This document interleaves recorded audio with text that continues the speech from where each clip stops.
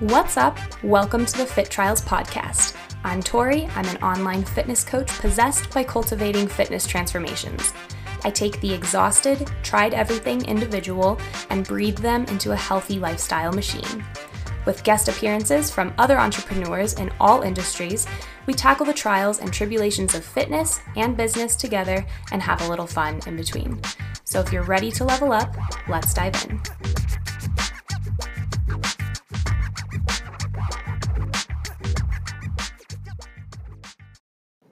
What's up, Pod Squad? Welcome back to another episode of the Fit Trials podcast. My name is Tori, and I'm so excited to have you here on the air with me, wherever you are, in your car, in your shower. If you are naked, it doesn't matter because I can't see you.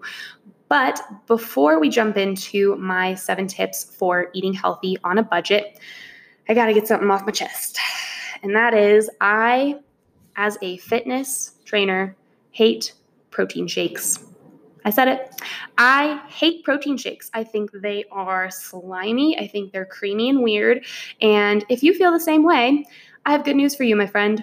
I put together a guide, a protein powder recipe booklet, if you will, that has 7 protein recipes that do not involve a nasty, creamy shake.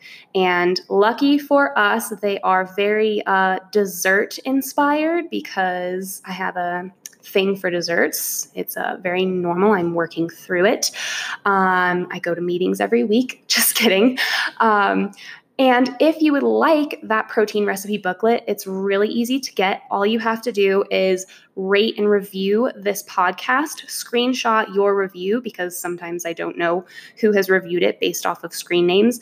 Send that screenshot to me over DM on Instagram, and I'll send you that freebie straight to your phone or email. So if you want that, just a repeat, rate and review, screenshot your review, send it to me over Instagram, and bada bing, bada boom, you never have to have a protein shake in your life. You are welcome. All right, let's get into my 7 tips for eating healthy on a budget. Number 1, the one that falls on deaf ears every single time, is go with a plan. Don't just write it down on a Post-it note that you got off the side of your refrigerator. Separate your grocery list into categories. So this is what I do. I separate my categories into protein, veggies, fruit, complex carbs, or grains, if you will, fats, snacks, and staples. And I actually don't have to write these separately. I just naturally write my grocery list this way nowadays because I've developed that as a habit. It's one of the habits that I teach my clients when they work with me.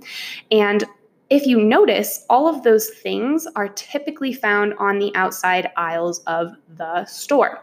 So tip number 2 is hang out on the outside aisles. You've probably heard this before, but as far as budget goes, produce is a lot cheaper than boxed and packaged items most of the time, and it's more nutrient-dense shopping this way. Now, what I mean by nutrient-dense, a lot of people say healthy. I don't really like to use that word. I like to say nutrient-dense. But if I were to say this podcast was called 7 Tips for Eating Nutrient-Dense on a Budget, people would be like, what? What does that mean? So nutrient-dense is what I like to say instead of healthy. So while hanging on the outside aisles is a great idea, don't forget about convenient nutrient-dense packaged items like microwavable rice or even dry grains that you can make in big batches like oats, rice, quinoa, those that hang out on the inside aisles. And don't forget about the frozen section. Fruits and veggies hang out there. Those are really cost effective. Sometimes the thing that is convenient, like microwavable rice, might be a tad more expensive, like $1 or $2, but in my world, time is money, and I will pay an extra $1 or $2 if it means I don't have to spend an hour waiting for rice to cook in a crock pot. I don't know about you. So tip number 3 is remember to utilize the packaged items that you can find in the middle of the store too.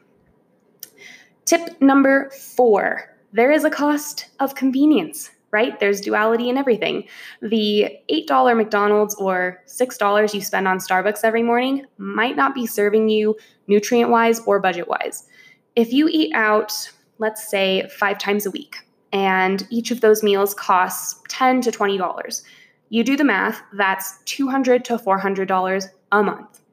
What could you buy with an extra $200 to $400 a month? Think about how you could invest in yourself with that kind of purchasing power. Like hiring Tori Murphy as your trainer. I hear she's pretty good. So I have the same breakfast every day, for example. Eggs and toast is basically what I have every single morning without fail. And that cost me maybe $2.05 in the morning. So tip number 4 is cook at home. Number 5, recognize the cost-friendly food sources. Let's take protein, for example. Eggs are by far the cheapest, purest source of protein that you can get. A whole carton of eggs is roughly $2 to $4, depending on how bougie you are about your eggs.